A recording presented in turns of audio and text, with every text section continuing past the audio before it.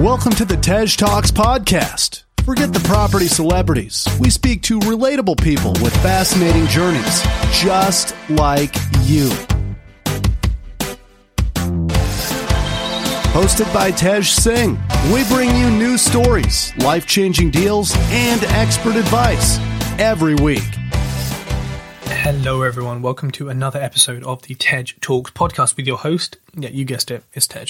On today's podcast, we are covering a topic that I don't usually or often have many guests on to speak about, and that is commercial property. Now, 2021 is going to bring lots of changes, lots of opportunities and threats, and some new sectors within commercial that are going to do really well, and maybe some existing sectors that aren't going to do so well. So Susie has over 25 years experience and is a chartered surveyor. So there is a lot of value from quite a few different angles actually that we share with you. So if you're interested in commercial property, you've never done it before, or you want to do it this year, then have a listen to this podcast because we talk about all things commercial. Susie Carter, welcome to the Tej Talks podcast. Great to be here. Thank you. I'm very grateful that you are here. You're very experienced, in particular in the world of commercial, which is something that I haven't had too many guests come on to speak about. And I think for a lot of people who are doing buy-to-lets, HMOs, service accommodation, the kind of pure resi side, it can seem like a totally different world, which sometimes is touted as being a lot easier. And, when you have tenants, you can just kick them out. It's not like an AST and, you can paperwork exercise a property and 10x the value of it. And, you kind of hear a lot of positive stuff about it, but it can also seem quite dense and maybe complex to people. So I hope today we are going to clarify that for people and delve into commercial opportunities for 2021. But before we get into that, could you tell us a little bit about you and your background? Yeah, sure. So I'm a chartered surveyor. I've been a chartered surveyor for about 25 years, scarily. And I've had a long corporate career before I became an investor. So I've worked for CBRE, B&Q. I used to acquire big sites and stores for them, and Land Securities, a very large real estate investment trust where I manage big portfolios of shopping centres and retail parks. So I've got a kind of extensive corporate pedigree, I guess you could say. I specialised latterly in the retail market, but I've done all types of property in my corporate career. And then in 2015, I had my children and just decided that really it's something I'd always wanted to do was to set up my own business. And, I don't think the corporate mindset really ever prepares you for being an entrepreneur, actually. So I set it up, set up my business and started investing in both residential. Actually, I started with residential, ironically, but now I invest in residential and commercial. I still do some consultancy for commercial clients. And I have recently set up a training business. So I offer a online course and kind of weekly mentoring to a group on commercial property. And as you say, I don't think that there's a load of knowledge on it. So I just really want to try and help people using my experience. Okay. And am I right in saying you were looking after, was it 2.8 billion pounds worth of assets at one point? Yes. Wow. Yeah. Is that a bunch of sort of commercial stuff in London? What was that consisting of? That was a nationwide portfolio of shopping centres, actually. So I had all those under my remit, and so really big shopping centres. I don't know if any of your listeners will know kind of Cabot Circus in Bristol. Oh yeah. Buchanan Galleries in Glasgow, White Rose in Leeds, Trinity in Leeds. Really big kind of national shopping centres, and I was responsible for making sure that they performed, so that we got, we increased the value of them, that we ran them properly, that we, did lots of lettings, etc. So yeah, it was a big old role, that one. Wow. And I suppose if you compare that corporate life and that corporate sort of maybe strategy or maybe approach to property and especially commercial, How does that differ in a good or bad way, or neither, to kind of, I suppose, how we do it now, which is the non-corporate side? Yeah, I mean, I think there's some really interesting learnings we can take as investors from the way corporates do it. You know, there's a reason that they do a lot of their checks and balances. And you know, I think that adopting the corporate approach to due diligence and relationship building and all that kind of stuff, I think is really useful. Where corporates, I think, well, it's quite challenging to avoid it actually. Where they kind of have it wrong is that they're not as fleet as foot, obviously, as entrepreneurs, and they can't respond to the market maybe quite as much. They've got shareholders to respond to, etc. So the real advantage we as entrepreneurs have is that, you know, we can move much quicker. We can go into new sectors much quicker. But obviously the challenges we have are more around finance, you know, which you know, the big corporates have sorted, and making sure that we can, you know, get our money out of properties, etc. But I think corporates can definitely teach us a few best practices, is probably the best word to say, in terms of how to deal with property. I like that, and I think that being fleet of foot is something that, any big company, any corporate in any industry always struggles with, you know, whether it's innovation, whether it's just actually acting on it. Compared to us, there's a big difference. But I like that, the best practices from them. So, you know, a lot of people actually, before we get into commercial, are perhaps in a stage where you were, which was, you know, quitting your job and kind of, you know, going it alone, I suppose, or starting your own business. Obviously it coincided with other things in life, but, you know, for anyone out there who is thinking of quitting their job, getting into property, do you have any advice or learnings from when it happened to you and you kind of going through that experience and maybe the challenges from that? Yeah, I mean, I think the biggest piece of advice I could give to people is get some. It sounds really odd because you've been doing something in a corporate context for a very long time, but get some training, and I would say most specifically in mindset training. I just don't think. I mean, every year I grow my mindset, and I'm definitely not there yet. And I don't think anybody is. If you're there, kind of like very impressive, really. But you know. I think that being an entrepreneur and being out on your own is as much mindset as it is about strategy and, you know, type of property you're investing, etc. So for me, I had a corporate mindset, and obviously as a chartered surveyor, I was relatively risk averse. You know, I could always weigh the risks up, you know, and, you know, we're very professional, and, you know, I was very much used to doing lots of risk assessments when I was writing papers in the corporate world, you know, and whilst it's really good to kind of bring some of that discipline into my own business, you definitely need to, start thinking like an entrepreneur, you know, operate in spite of fear in a lot of cases. And, you know, so the biggest tip I would give is, you know, try and get that mindset strengthened, because I'm not convinced that the corporate world gives you that.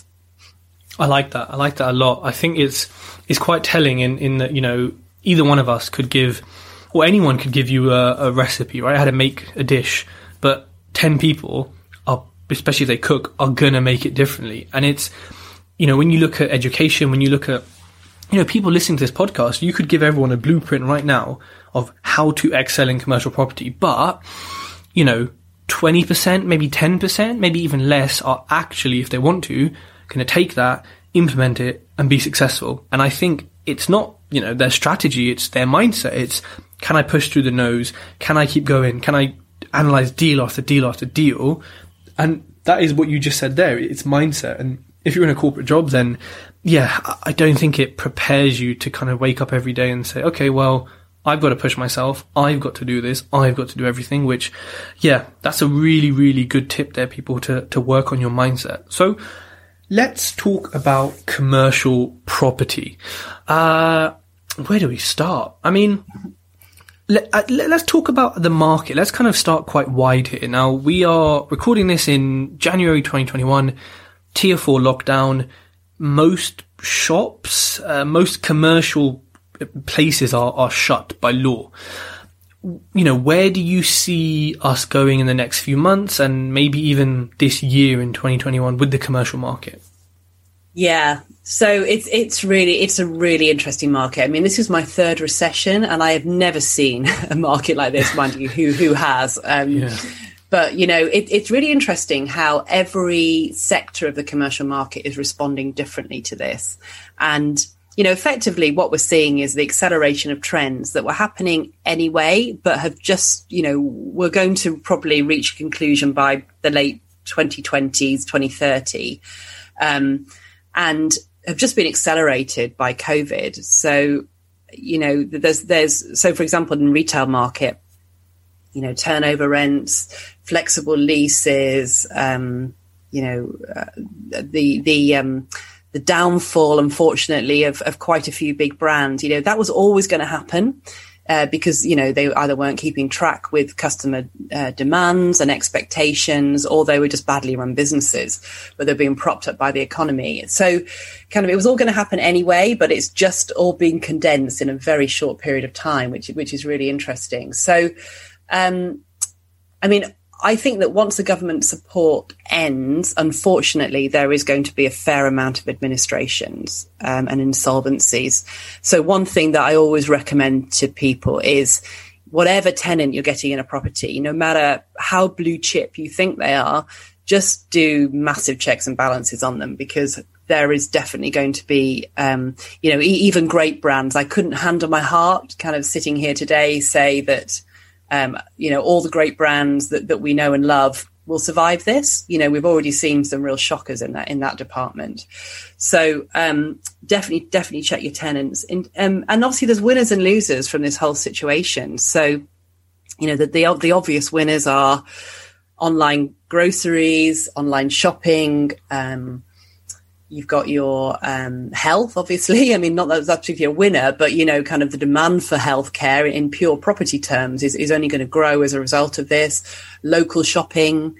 So, there's some real winners. And as a result of that, you can see the industrial sector with logistics, data storage, is going to be massive. Cold storage for fresh food and vaccines, is going to be huge. So that there's some real winners. And then obviously you have the losers, unfortunately. Retail is definitely one of those. I'm not going to go into what's happening because I think everyone's well aware. But retail is definitely, has definitely been affected. Rents have been halved, values have been annihilated.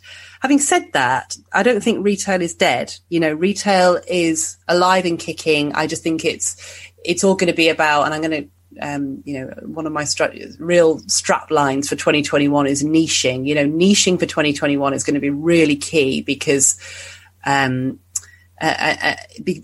everything's responding the same. So even within sectors like retail, I think that there will be winners and there will be losers, but there will be winners. There will be niches and areas where retail will be fine, actually.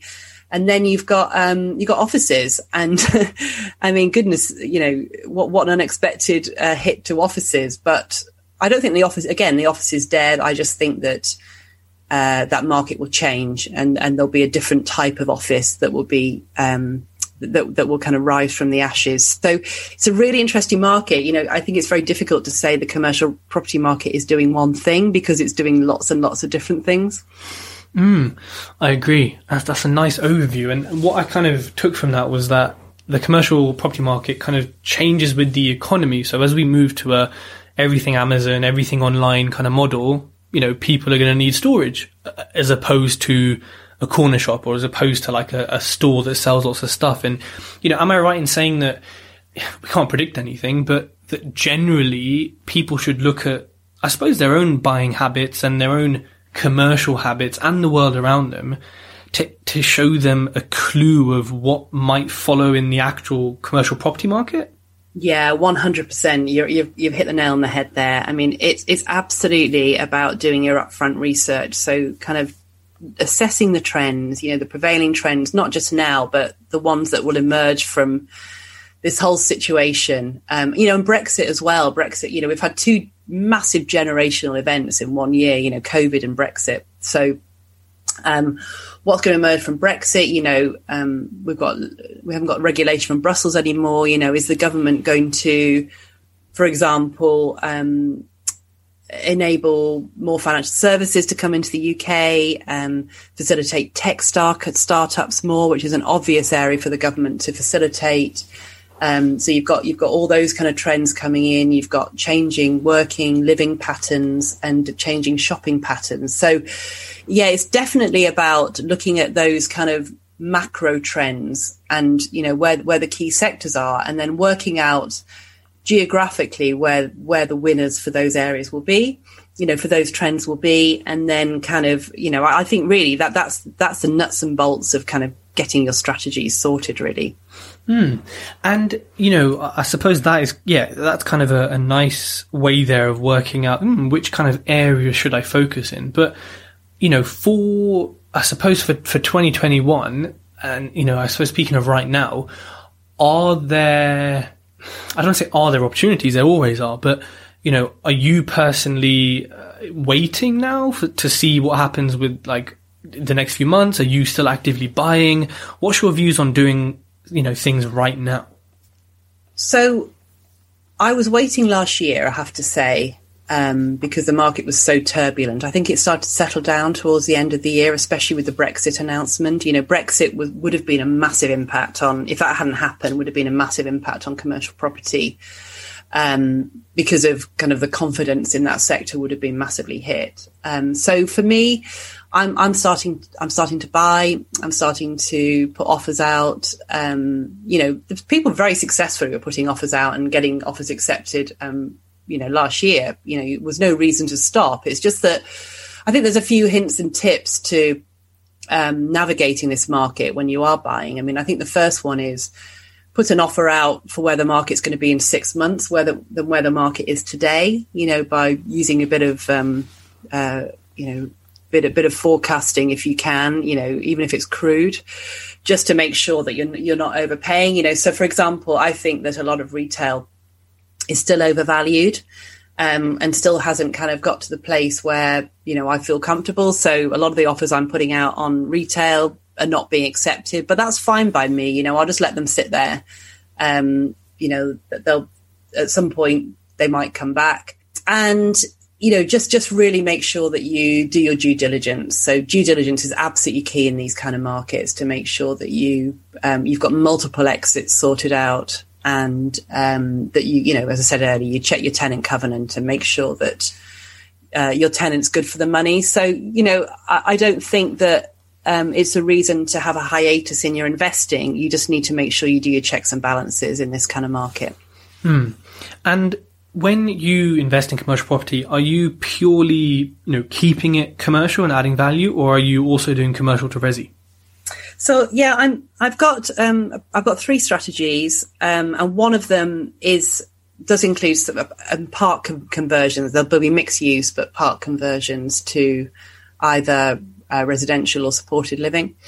So I do have that, but I've got a couple of niche strategies where they're purely commercial, and I know I can add value in that realm. And I mean, let's take people on a journey, I suppose, from kind of maybe finding a commercial development opportunity, how we can add value, what we can do with it, and that. Let's take people on that journey, because I think it'd be really useful for people to see realistically how it kind of works, and actually how it's different to resi. I think with a buy to let, you can buy one, you can lick a paint, new kitchen, new bathroom, you've added value, easy. It's very easy to understand. Great. Let's start at finding these properties. Is it the kind of usual thing of agents, commercial agents, online auctions, or is there a particular way and sort of strategy to find commercial opportunities? So yeah, exactly what you said. So there are specialists, commercial agents, locally and nationally, who you can go to. Yeah, exactly. Auctions, online portals, the slightly different online portals. You can still use Rightmove, Zoopla, but Property Link Estates Gazette is a really good one for commercial property as well. So you can use those, but there's other ways you can source commercial property. Obviously, look for boards in your town, sale boards, and But there's also a few packages you can use, mapping packages that can help you source direct to vendor. So there's a package called Nimbus Maps, another one called Land Insight. There's another package called CoStar. And what they've done is they've basically looked at all the commercial property in a town or city across the country, and they've put the leases in. You can get the land registry details, you can get planning details, you can and you can basically work up a direct to vendor. You can kind of target your strategies quite clearly with those mapping packages, but you can also do some direct to vendor work. So I would recommend, if you're serious about this strategy, to investigate some of those other uses as well, to try and target your strategy. And direct to vendor, obviously it's one of those strategies, like always, it's a numbers game, lots of letters, lots of, I suppose, small costs over and over again. Are you a fan of it? Is it something you do quite heavily? Honestly, in the past, I haven't really massively. I've kind of, being from a background where I've had lots of relationships with agents, I've tended to get property through agents. I'm just picking it up and running with it, actually. And I think it is a really valid strategy to use. And I'm quite excited about it for my investing, actually, moving forwards. So, what it does mean is that you can get property off market if needs be. And, there's different strategies in commercial property, like sale and leaseback, which is something that you don't get in residential, where an owner-occupier business might own their own freehold, and you could buy the freehold but do a lease back to the business. So getting hold of that type of product is easier in direct to vendor marketing than just kind of finding it on the market.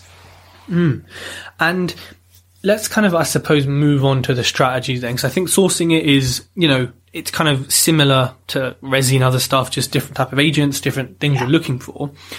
But I suppose the next question is, what am I looking for? And of course, there's 101 things that I could look for, but could you give us some pointers on, right, I want to do commercial, and, I know how to find them. We've kind of gone through that, but what am I looking for? What kind of things am I looking for? And this answer can be as broad or as sort of focused as you like. Yeah, gosh, I could talk all day about that one. So yeah, I mean, I think the first thing is you don't need to do works. You don't need to do physical refurbishment works to commercial property to add value. You can do that, and it is a strategy, but you don't have to. So there's you can add value to commercial property by extending leases, to make leases longer. You can do conversions to permitted development, under permitted development to residential. You can get new tenants in. You can change rents. You can bring additional income in. It's very much about the income in commercial property. So it's about the way you calculate, obviously, is very different. You're not looking at bricks and mortar values. You're looking at commercial values. So it's about applying a multiplier to the income. So there's two aspects you need to look at with regard to your investing. There's, first of all, how can I maximize the income on the property? Because the higher the rent is, simply the higher the capital value. But also, how can I influence this multiplier, which is called a yield? And, what a valuer will do is look at the commercial property and say, okay, I'm going to take into account all the factors that make up that property, the lease length, the location, the tenant, all the terms of the lease, etc. And the type of property, and I'm going to kind of take a view as to what that multiplier should be, or that yield should be. So there's a whole bundle of factors that, as an investor, you need to be looking at and looking at what you can invest. And there's some that are within your control and some that aren't. You can't necessarily control everything, but you try and control most of them. So it does depend on your strategy, but the important thing to note is that you can. For example, if you want to add value by extending leases, then you need to be looking for properties where there's maybe 1 to 3 years left on the lease, because you could then, by extending the lease term, you can improve the yield. the multiplier that is applied to that rent on the property, and therefore you'll increase your value. So if that's your strategy, you'll be looking for properties where, and this is where some of those mapping packages I talked about will help. You can look at leases where there's kind of 1 to 3 years left on the lease. You can then speak to the owners, see if you can buy the properties, and you can start to negotiate with the tenants to try and extend those leases to increase the value. So, that's what you'd be looking for in that one. If you're looking for permitted development, you would be looking at obviously locations where those permitted development rights apply, and obviously they're only in England. So, apologies if you're listening in some of the other countries of the UK. And you'd be looking as to whether, for example, if there was a retail unit and the retail unit also occupied the upper parts of the property, the first and second floor, whether you could speak to that tenant, get them to give those upper parts back to you, so you could do some residential conversion there. So again, you'd be looking for a very specific type of property with that. If you were following some of the trends and location is very, very important with commercial property, and really the overwhelming message that I kind of like to leave on that is that it's all about supply demand balance, as it is in every property market, but even more so in commercial. So, really look at areas where the demand for the property outstrips the supply, and where the prevailing economic trends are going to be in your favour to facilitate that into the future. So, make sure that, for example, if you're buying a retail unit on a high street and there's 20 vacant units, I would suggest that the supply is greater than the demand in that location. And therefore, it's fine if you want to do a conversion to resi or whatever else. But if you want to let that as retail, I would suggest you're not going to get the best terms in the world. So, it's kind of, there's so many different types of sourcing you can do depending on your strategy. But I think as an overall fundamental, look at the supply demand balance and make sure you're buying in the very best location you can do. Great advice. And I've got quite a few questions coming off that. But the first one, I suppose, is, with let's say with a vanilla buy-to-let, really there is nowhere you can buy that you won't get a tenant for, even if it's rural, even if it's in a bit of a rough area. With a vanilla buy-to-let, the risk of not having a tenant and it not working is so minimal. If we contrast that to, let's say you're holding a commercial unit, obviously the risk varies with what type of unit it is. But could you share some thoughts on, the risk level of commercial versus a kind of buy-to-let, which is almost negligible risk? Yeah, so there's going to be some types of commercial where you'll never find a tenant. So if you buy wrong, then you will never get that property tenanted. However, we would never stumble into that, or I hope people would never stumble into that and kind of get caught out, because there's lots of different ways you can mitigate the risk. So one of the ways that you can mitigate the risk is by letting to a tenant before you buy the property. And by doing that, you could find a creative way to purchase. So, for example, you could buy via an option, and obviously once you've secured the property, you could then be speaking to tenants and trying to get a letting deal in place, and then you'd exercise your option. You can speak to tenants about pre-letting before you buy the property. Even if you don't manage to secure a creative way of purchasing, you can do that. You can obviously employ an agent who can act on your behalf. It's very common in the commercial world to do that, and they can do a sift through of all the interest that from tenants, and you can get a really good idea as to who's out there. But I would suggest in this market, you really do want to be trying to get income from day one.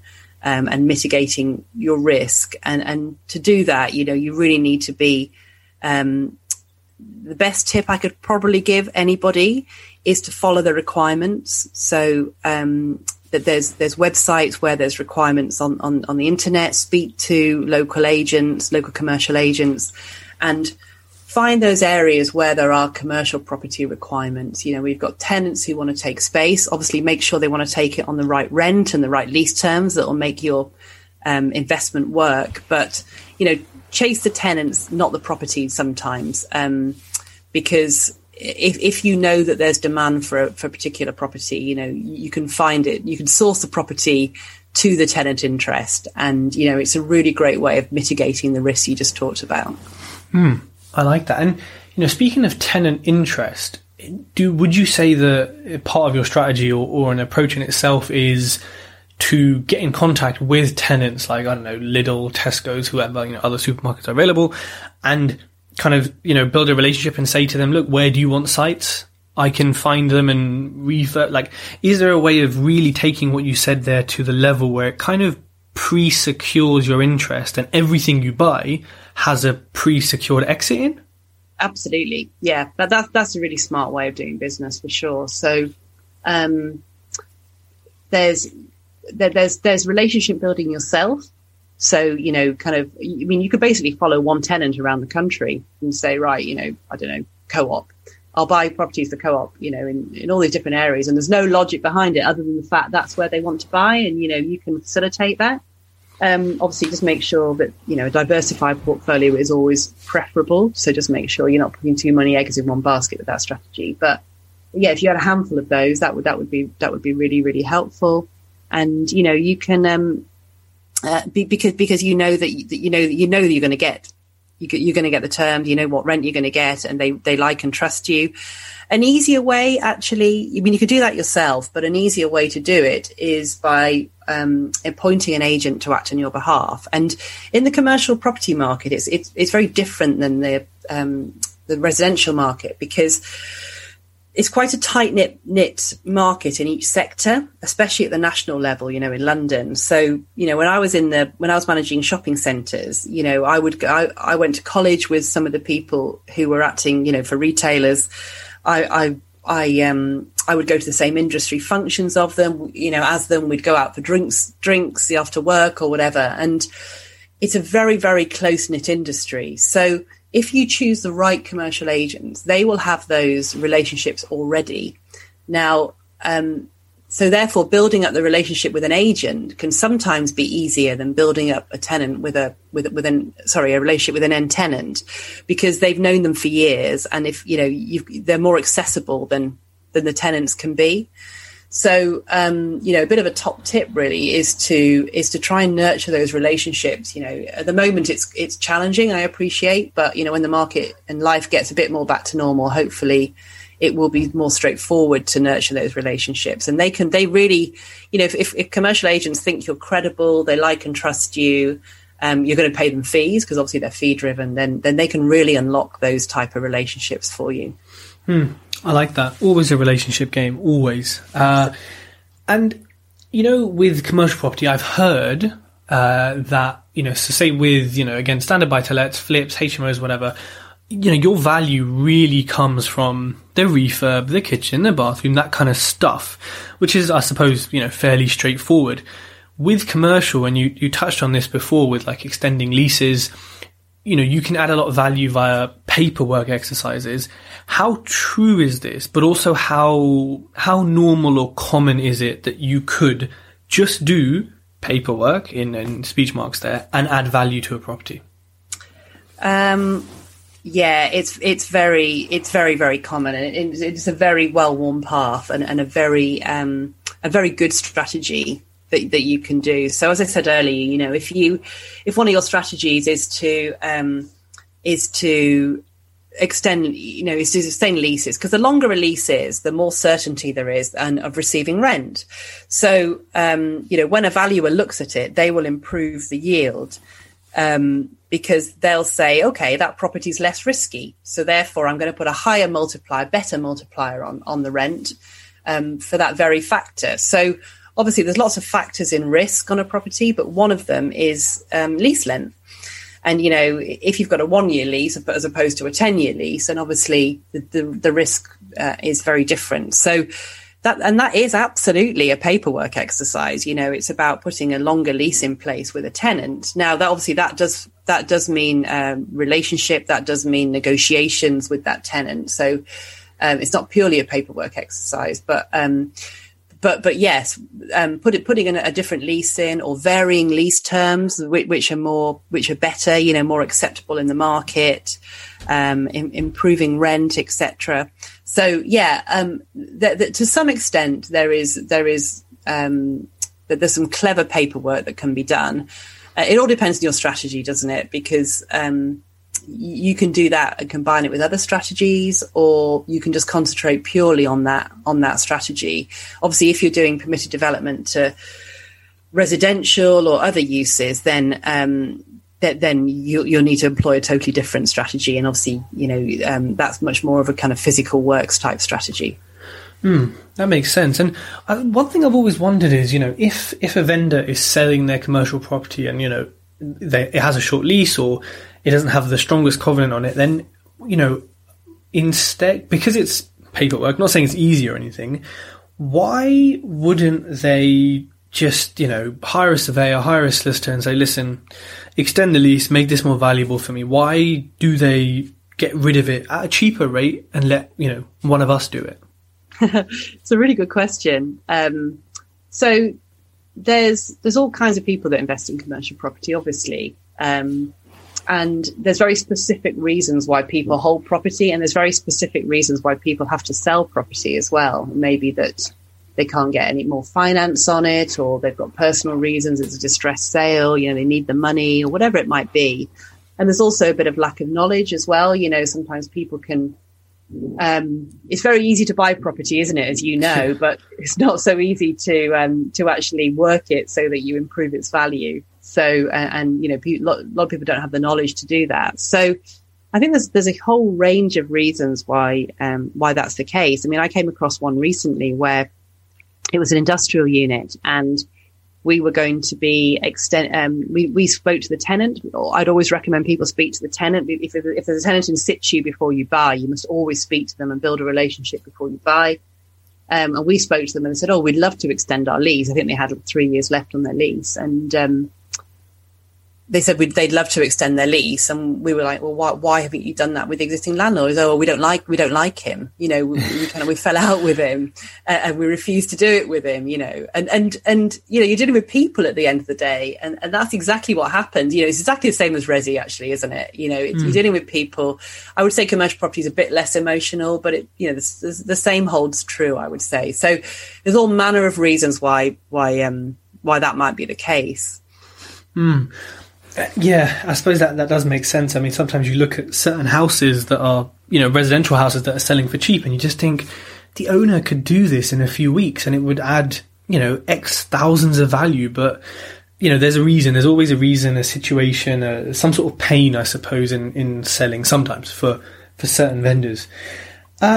With commercial property, I would love to hear a case study of one of your favourite or worst or any of your kind of deals that you've done with some of the figures, just to show people, well, actually, here's what it looks like, well, in reality.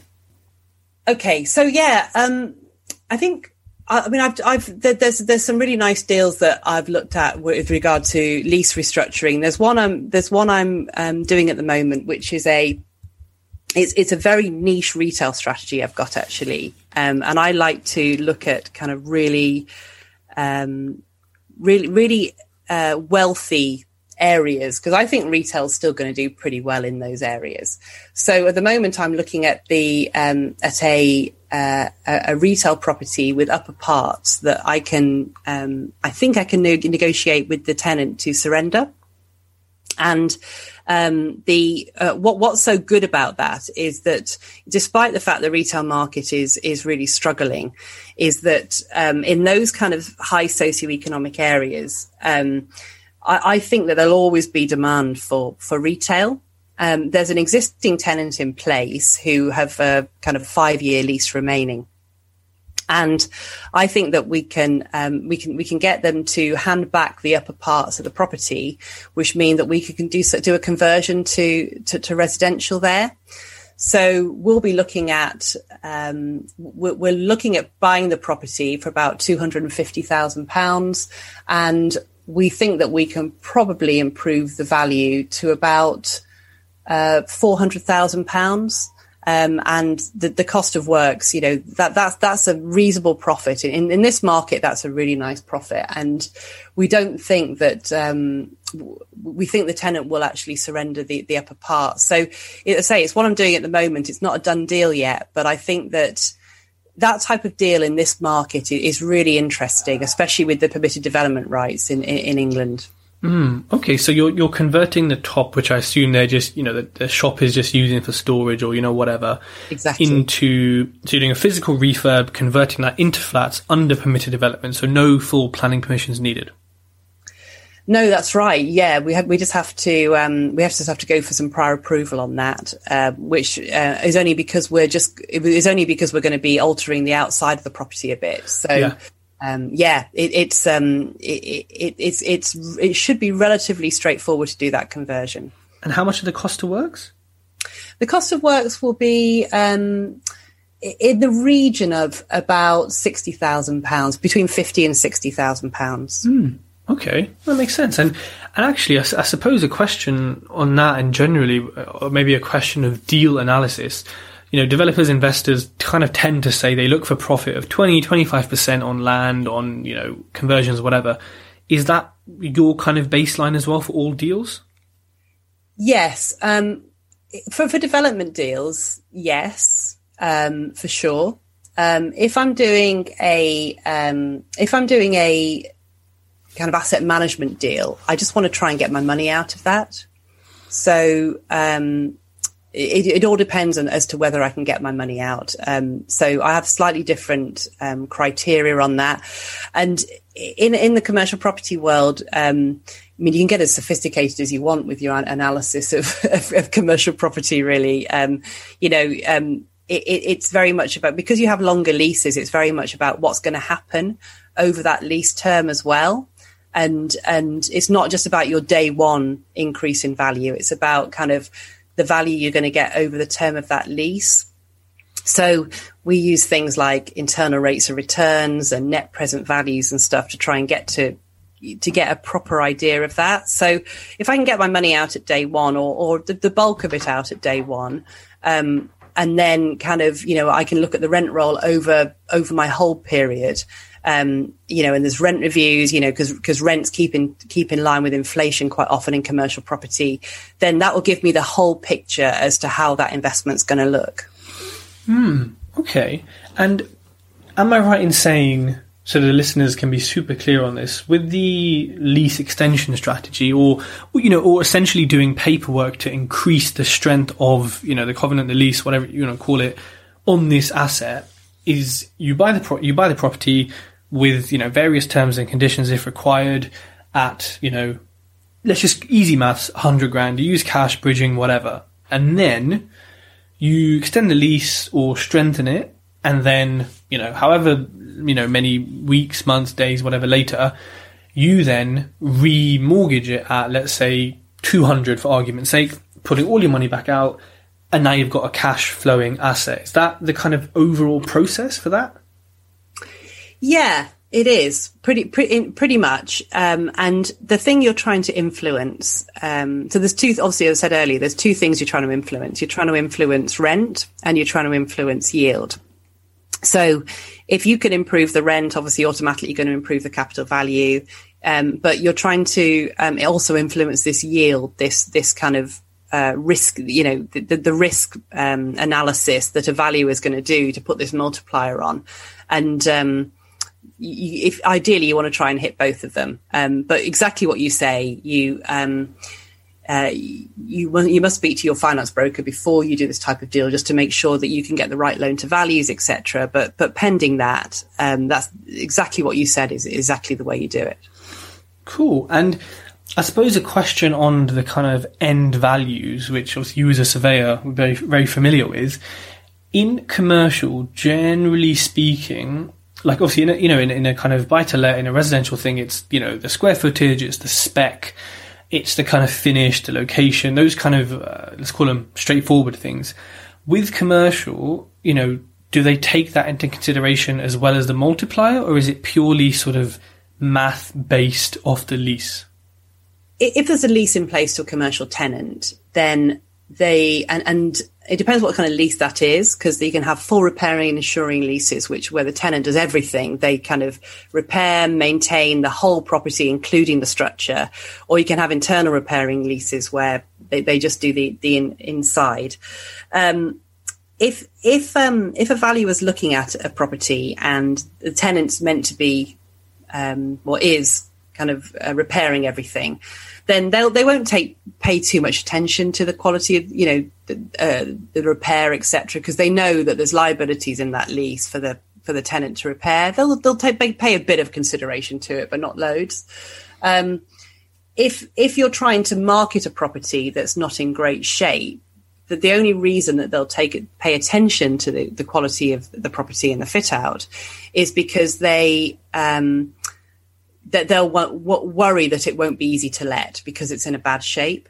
So everything that a valuer will be looking at and everything that you need to look at as an investor is how lettable is that property? How attractive is it to incoming tenants? Because ultimately it's the rent, it's how much rent you can get for that property and the kind of lease terms you'll be able to get as well. Yeah, that makes sense. And I think lastly, obviously we've spoken about the benefits and the pros and, how commercial can work really well. What do you think are some threats to, and again, it's so hard to predict, but what do you think are some threats to the commercial property market in 2021? Some areas that people should just be aware of, or some risks to, their investments?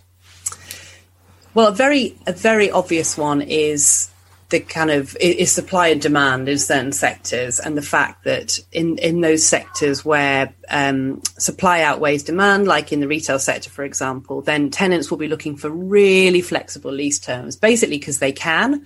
Why would you sign up to a 10-year lease if you could sign up to a 10-year lease with rolling annual break clauses?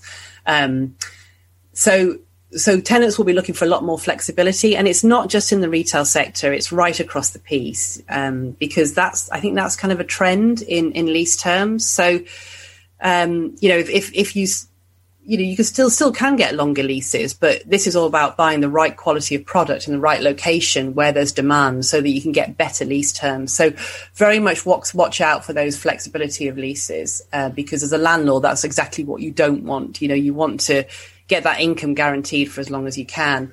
Tenant covenants, the other one you need to really look into, and we've talked about that. Turnover leases is a trend that's happening, because especially in the retail sector, basically what a turnover rent is that rather than getting a fixed rental, the landlord will get a percentage of the tenant's turnover. And the tenant's turnover will be obviously very much within their own gift rather than the landlord. So it gives some uncertainty.